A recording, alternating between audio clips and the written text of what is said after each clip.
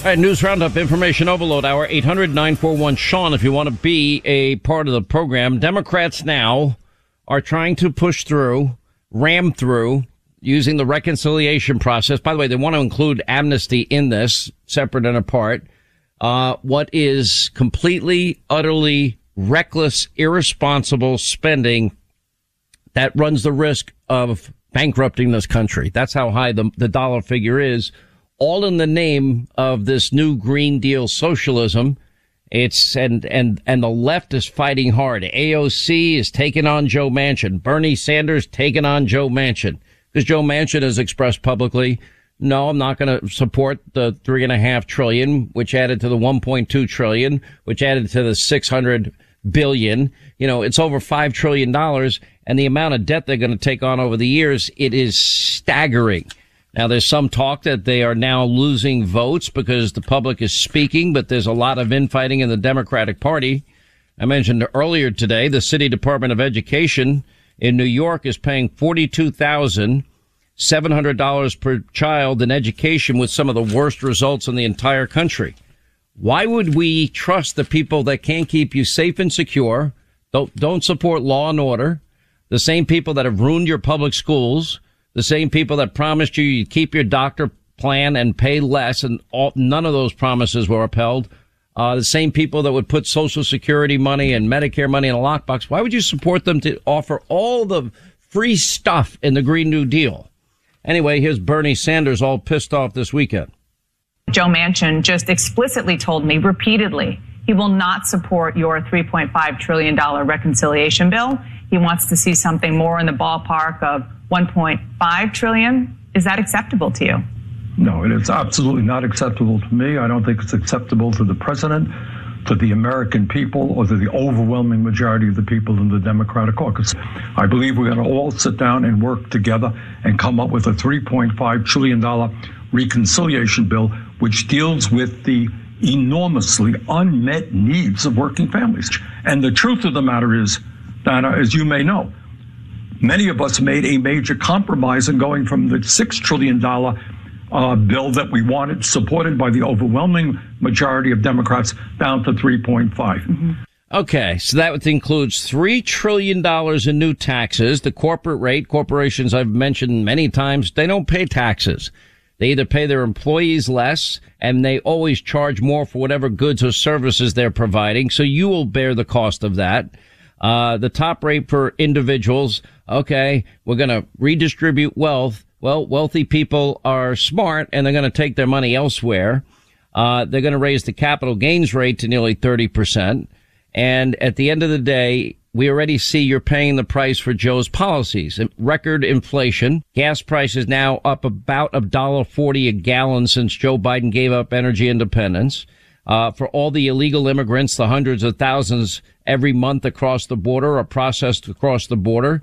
We're paying for their health care, their education, and even their shelter and very basic every need that they have, because Joe made no provisions. They're just giving basically a choice of what state people want to go to and dispersing people around the country. Anyway, what does this mean for the Republicans, and what should their strategy be? Newt Gingrich, the greatest strategist, one of the greatest strategists in the conservative movement now for decades, I think has the answer. How are you, sir? I'm doing great, and I think you sort of captured. When I saw the chairman of Ways and Means, Richard Neal, talk about a $3 trillion tax increase, and then say he was going to deliberately keep it hidden so opposition couldn't build against it, and he compared it to, which I thought was just totally weird, but he compared it to not telling your bride-to-be anything about certain conditions as you walk down the aisle. He said, you know, when we finally get to the altar, I'll tell you what's in it. And I just thought that was about as weird a parallel as I could imagine. But they have a problem. But here's the key to it, and I think this is the key for Republicans and for conservatives. We did a fair amount of polling work, and it turns out that free market capitalism beats big government socialism by about 59 to 16. Now, that's not the New York Times, Washington Post, Bernie Sanders world. But if you go to the American people, literally, they favor free market capitalism over big government socialism by 59 to 16. you already have every single Democrat, including Manchin, voting for the initial bill that would spend $3.5 trillion that was written by Bernie Sanders. So it's fair to say it's a socialist bill since Bernie wrote it. And I'm trying to get Republicans and conservatives to understand if they will just accurately define this bill as a big government socialist bill, they'll kill it, because in the country at large, there's no support, or 16% support, for some kind of big government socialism. People know it doesn't work by definition. So you've got Manchin and you've got Sinema. The question is, will they hold the line? Because you and I both know how that swamp works. The amount of pressure behind the scenes being brought to bear, the amount of arm twisting, the amount of, well, what do you need, Joe? What could help you support this bill in West Virginia? What if we did this for West Virginia, for example? You and I both know that happens every day in that swamp. Well, but I think it's actually going to go in the opposite direction. As for example, senators who have large rural areas begin to realize that among the tax increases, there's one that destroys family farms, just absolutely requires the families to sell the farm when the owner passes away, because they'll never be able to meet the tax. This is the generational skip provision in the inheritance tax. Right, and what they've done is they've changed it so you'd go back to the original basis to pay the taxes, and it would just crush family farms. Well, you're seeing a Democrat in Montana, people who like, Mark Kelly running in Arizona. I mean, people who have any significant rural areas are suddenly going to realize this may not be a bill they can vote for and survive. And you go through tax increase after tax increase after tax increase. But there's also this general sense that the American people have that inflation is beginning to really rise, and that voting for a $3.5 trillion big government socialist bill means that, in fact, you're going to increase the rate of inflation. So, the Democrats, I think, have now walked themselves out on a limb. They live in an alternative universe that doesn't exist. And I think that the bill's actually going to start losing momentum, not gaining it. I agree with you. I think we're seeing it unfold now. Let me go to last week and Joe Biden's speech about vaccinations and mandating vaccinations. And I'm thinking we've now been watching the entire year around 200,000 illegal immigrants not get stopped at all, but processed at the border. And they're all allowed in as he abandoned the stay in Mexico policy, building the wall. It's not even catch and release. It's process and release. In the middle of a pandemic, overcrowded cages that Joe built, and then dispersing the illegal immigrants in the dark of the night all over the country with no mandated vaccine, and in most cases, not even a COVID test, with a high rate of COVID positivity. How do you juxtapose that position with the position and the burdens that he's now trying to impose on the American people? Well, first of all, what he tried to do, and I thought his speech was that of kind of a petulant old man who's lecturing the rest of us, his policies are failing because we are not being good. Sounded like Jimmy Carter's Malaise speech to me. But in addition, it's all phony politics. He promptly turns around and says, oh, and by the way, the postal union doesn't have to do this. So you're going to have 680,000 postal workers who don't have to get vaccinated, who, of course, visit every single house in America. Then you have, as you correctly point out, all the illegal immigrants who are not tested, are not necessarily vaccinated. And you start going down this list and you realize this is all just baloney and it's unconstitutional. The President of the United States does not have the power to reach out to private businesses and dictate that they're going to require their employees to get vaccinated. And by the way, it's causing real chaos. There are hospitals now that have lost so many nurses that they've given up all delivering babies because they don't have enough nurses to take care of them. The cost of Bidenism, which is a combination, as Ted Cruz put it, of McGovern's radicalism and Carter's incompetence, the cost of Bidenism is going to be very high, and he's wrong, and the Supreme Court, I'm sure, is going to say that he doesn't have the power to do this. Quick break. More with former Speaker of the House, Newt Gingrich. Then your calls coming up, final half hour. Also, John Ondrasik will join us with Five for Fighting. His new song is out, Blood on My Hands. We have, let's just say, the Hannity version of it that you're going to like.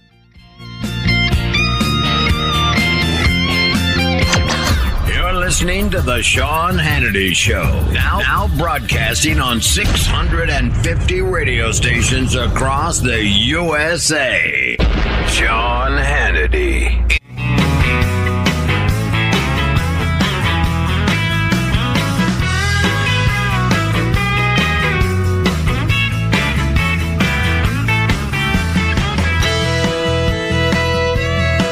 All right, as we continue, former Speaker of the House Newt Gingrich with us.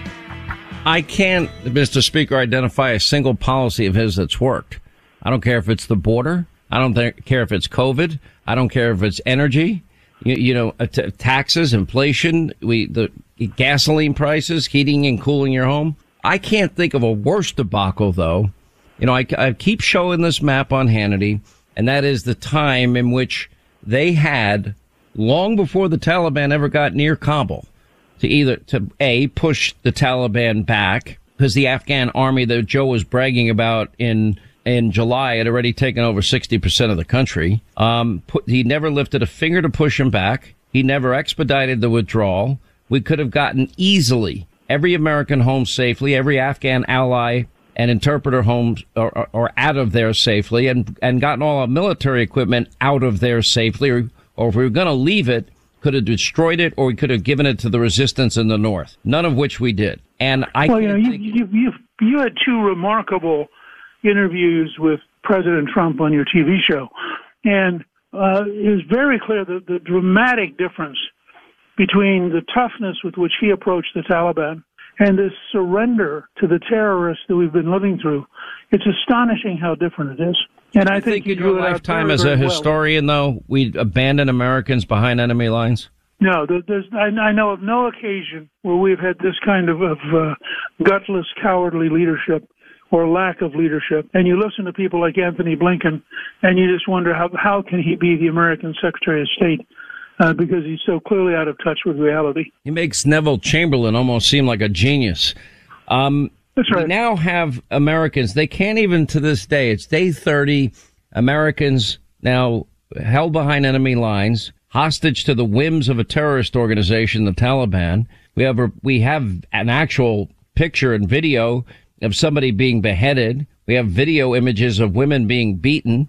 We know the Taliban's been going door to door. The guy that was beheaded was an ally of the United States. At the bottom of this half hour, I'm going to play a song by John Andrasik. He wrote Blood on My Hands. And that's all of this was preventable, Mr. Speaker, because as they were on the march in April and May and June and July, we saw them, rolling over the Afghan military that Joe Biden was bragging about. Why didn't we move when we had control of Kabul? Well, look, I think this is an administration that is so out of touch with reality that I think they were just sitting around. They had in their own minds a model of how they thought it would work, and they changed information to fit their model. And, first of all, if you start with the idea, we're going to have the Taliban as our ally. I mean, when I heard the general who's in charge of the Central Command explaining how we were cooperating with the Taliban, and they were really very efficient, and they were being, they were keeping their word, I thought, no wonder we lost. I mean, these guys are terrorists. They have a very specific goal, which is to destroy the West, of which we are, of course, the biggest country. And but I got to interrupt. You know what they said at the Biden administration?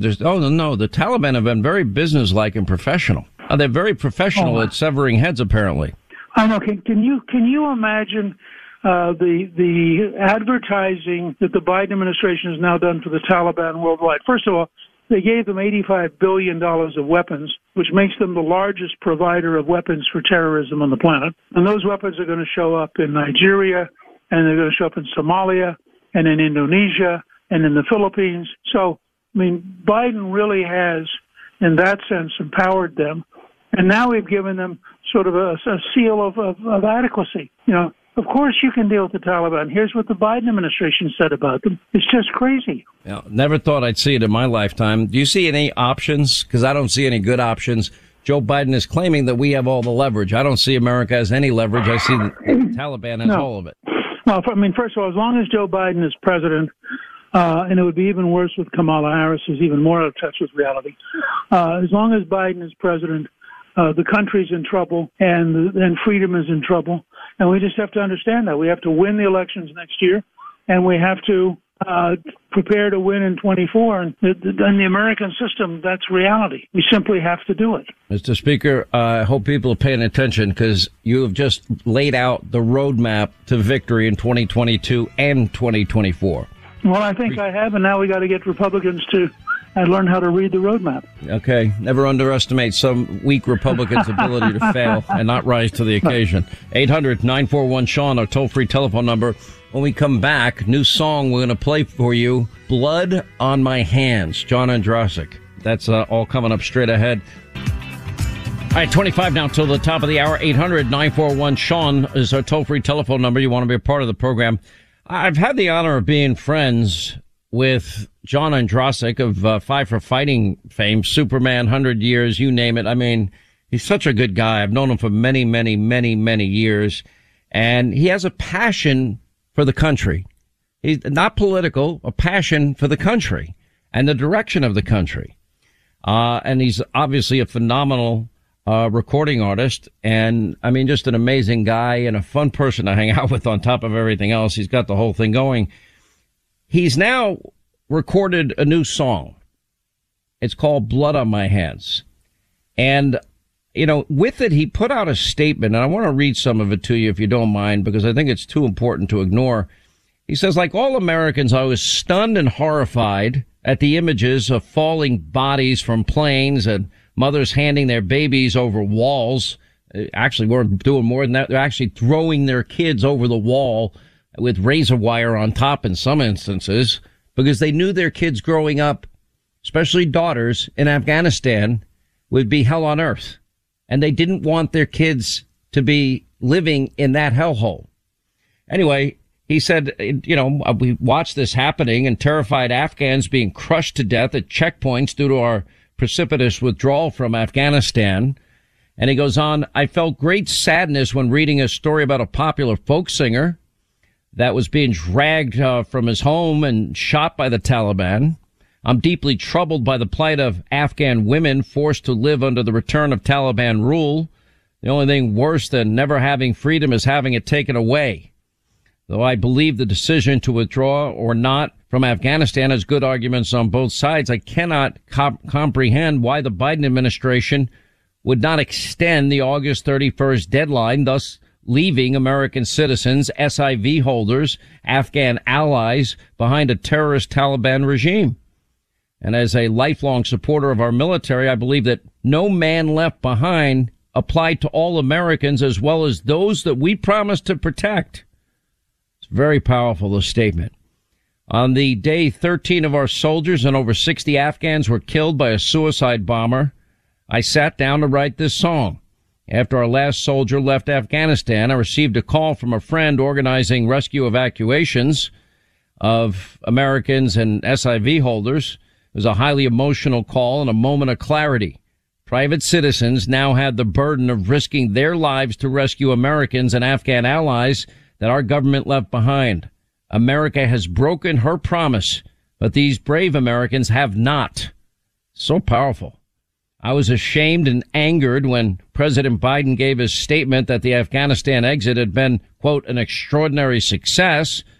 Further consternation arose while hearing military leaders such as Secretary of Defense Austin, General Milley, and Secretary of State Blinken echo the same false narrative. Those who have followed my career know I have a history of calling out both sides. I understand that some people might perceive this song as a political attack on President Biden and his administration. I understand that might come my way from those who seek to cancel and destroy people that they disagree with.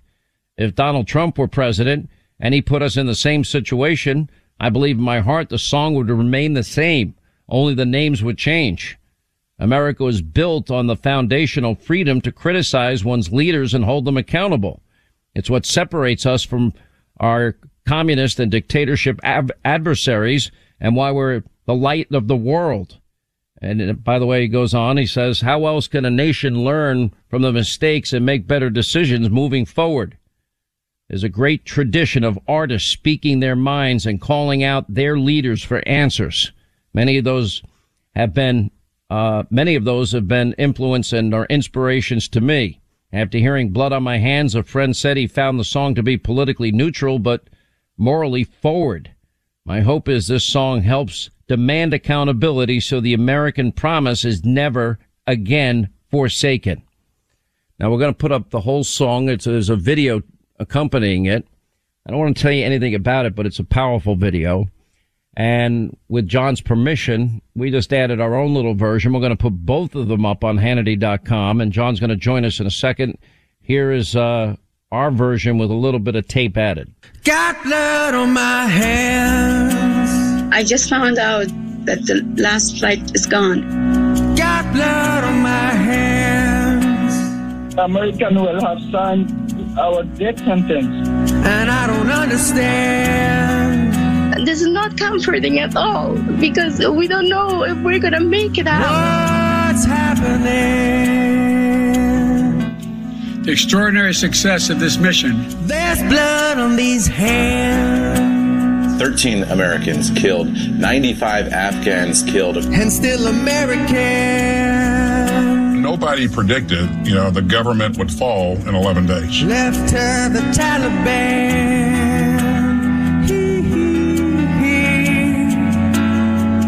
Now how's that happening? Am I safe? Now the question is my life. Am I safe? Or these people are safe? Winking, blinking, can't you look me in the eyes? Willy, Millie, tell me, when did you decide this will defend your sacred motto now means never mind? If there's American citizens left, we're going to stay till we get them all out. Got blood on my hands. We put the whole version on Hannity.com. We're going to show you the musical version on Hannity tonight on the Fox News Channel. And just to echo John's remarks before we introduce him, Taliban was out there this weekend. What were they doing? They were parading the severed heads of a U.S. ally in Afghanistan. Big smiles on their face. Taliban death squads torture counterterrorism agent before killing him. New York Times, Washington Post, Biden administration botched retaliatory drone strike in response to the Marine massacre in Kabul. In other words, it's not what they told us it was. You should see the grisly videos that are out there.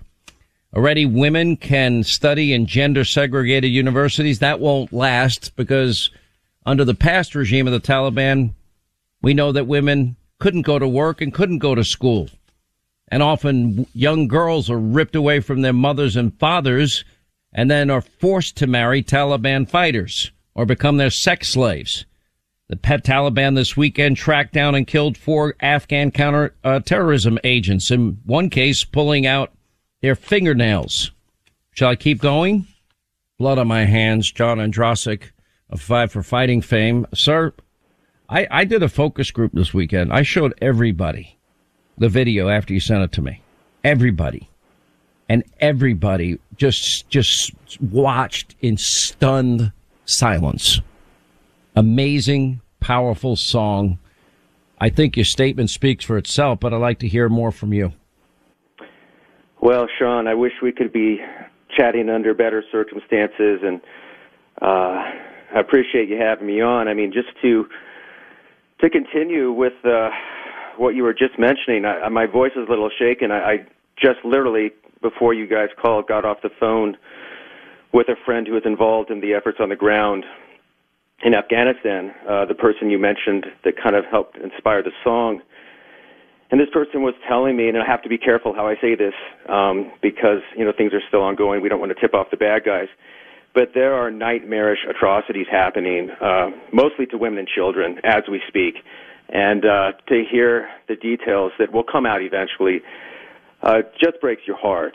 And beyond that, they said there's still over 100 AMSITs, and they call them LPRs. I'm learning all these acronyms, legal permanent residents, that they have on their manifest over 500 SIV holders, 3,000 Afghan allies who helped us that are still there in safe houses, that they're, bribing Taliban to frankly not kill. And I just don't know what to say. That's probably why I wrote the song. I can't believe it. It's shocking. As you said, to me, this is a moral issue. This is not a political issue.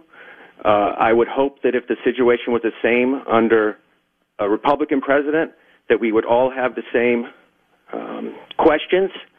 And I'm just asking questions because this song is about two things. It's about the American promise, which matters. No Man Left Behind matters. Our word to the world matters. And about accountability. Because if we don't have accountability, why would we not make the mistake before? And as you said, the president looked us in the eye. He said no Americans will be left behind. Americans were left behind, and nobody has resigned. Nobody has been fired. And if that is our leadership, it scares me with the next foreign policy crisis, which frankly is much more existentially dangerous than Afghanistan, China, Russia. So, I don't have words. I'm just hoping that people keep this in front of them because it's our nature to just dismiss and move on to the next thing. But literally today, I'm hearing of children hiding because the Taliban's after them. That's not America. That's not who we are. We put them in this position. It's our job to help them. They put their lives in our hands. It's the saddest thing to me because I never thought I'd see this, John. And here's the worst part to me. All of this was preventable. I don't know how often you watch the TV show. We've been friends a long time. I've had a friend or two occasionally push me back and say, my whole life doesn't revolve around your shows. I got to work too. But I've been showing this map of, the Taliban on the march since February, March, April, May, June, July. By July, Joe's bragging about the Afghan army and, some of the best training in the world. But they were getting rolled by the Taliban that had 60% of the country. He could have gotten us out early. He could have pushed them back with drone strikes like Trump would have done on day one. And it's all preventable. You can't screw it up any worse than this, John. And that's the frustrating thing. And let me tell you something. This beheading, these murders this weekend, the rights taken away from women, mark my words, it's only the beginning of the hell that will be unleashed in that country. I'll give you the last word, my friend. We got it all on Hannity.com. No, I think you're right, but I still think there's time. That's why, we should still be talking. There's still ways that we can improve the situation. We are America, okay? We are the USA. We don't take terms from the Taliban. You know what the problem is, John? Joe says we have the leverage. No, they have the leverage. You know what they've got? They got our fellow citizens. If we engage them militarily now, they will die for sure. We're left with bribery, ransom, and kissing their ass. That's the only three options I see. Well, some of our patriotic friends are on the ground doing I know things all about it to make sure that doesn't happen. But again, I think we as a country have to look at these through a moral lens, not a political one. We have to hold people accountable. It certainly was preventable, and I believe if the administration would have come out early and said, "Look, we made a mistake. We didn't realize this was going to happen. The army was going to fall. That they were going to move this fast. But we understand our mistake. We're going to change course. We're going to take action to get our people out. We're going to extend the deadline." I think we may not have liked it, but we would have understood. But they did not do that. They called it an extraordinary success. And I think all of us are looking at them, particularly General Milley and Austin, because we expect them to be the adults in the room, asking how could this happen? What's happening? It should have been. I want to say one thing. I said to John this weekend, or late last week when I talked to him, they're going to be coming after you with a vengeance on this. And he said, Sean, there are fellow Americans' lives in jeopardy. And it just, the consequence, you just brushed it off like, I don't care. I'm standing up for what I believe in. John Andrasik, and we have Blood on My Hands, the full video, unedited by us. And then we put in our our edited version that has some sound in it. We'll air it tonight on Hannity on the Fox News Channel. Thank you for sharing it with us, and I hope it gets people to think and to really understand how awful this is and how this can never happen again. John, you're a good friend. Thank you for being with us.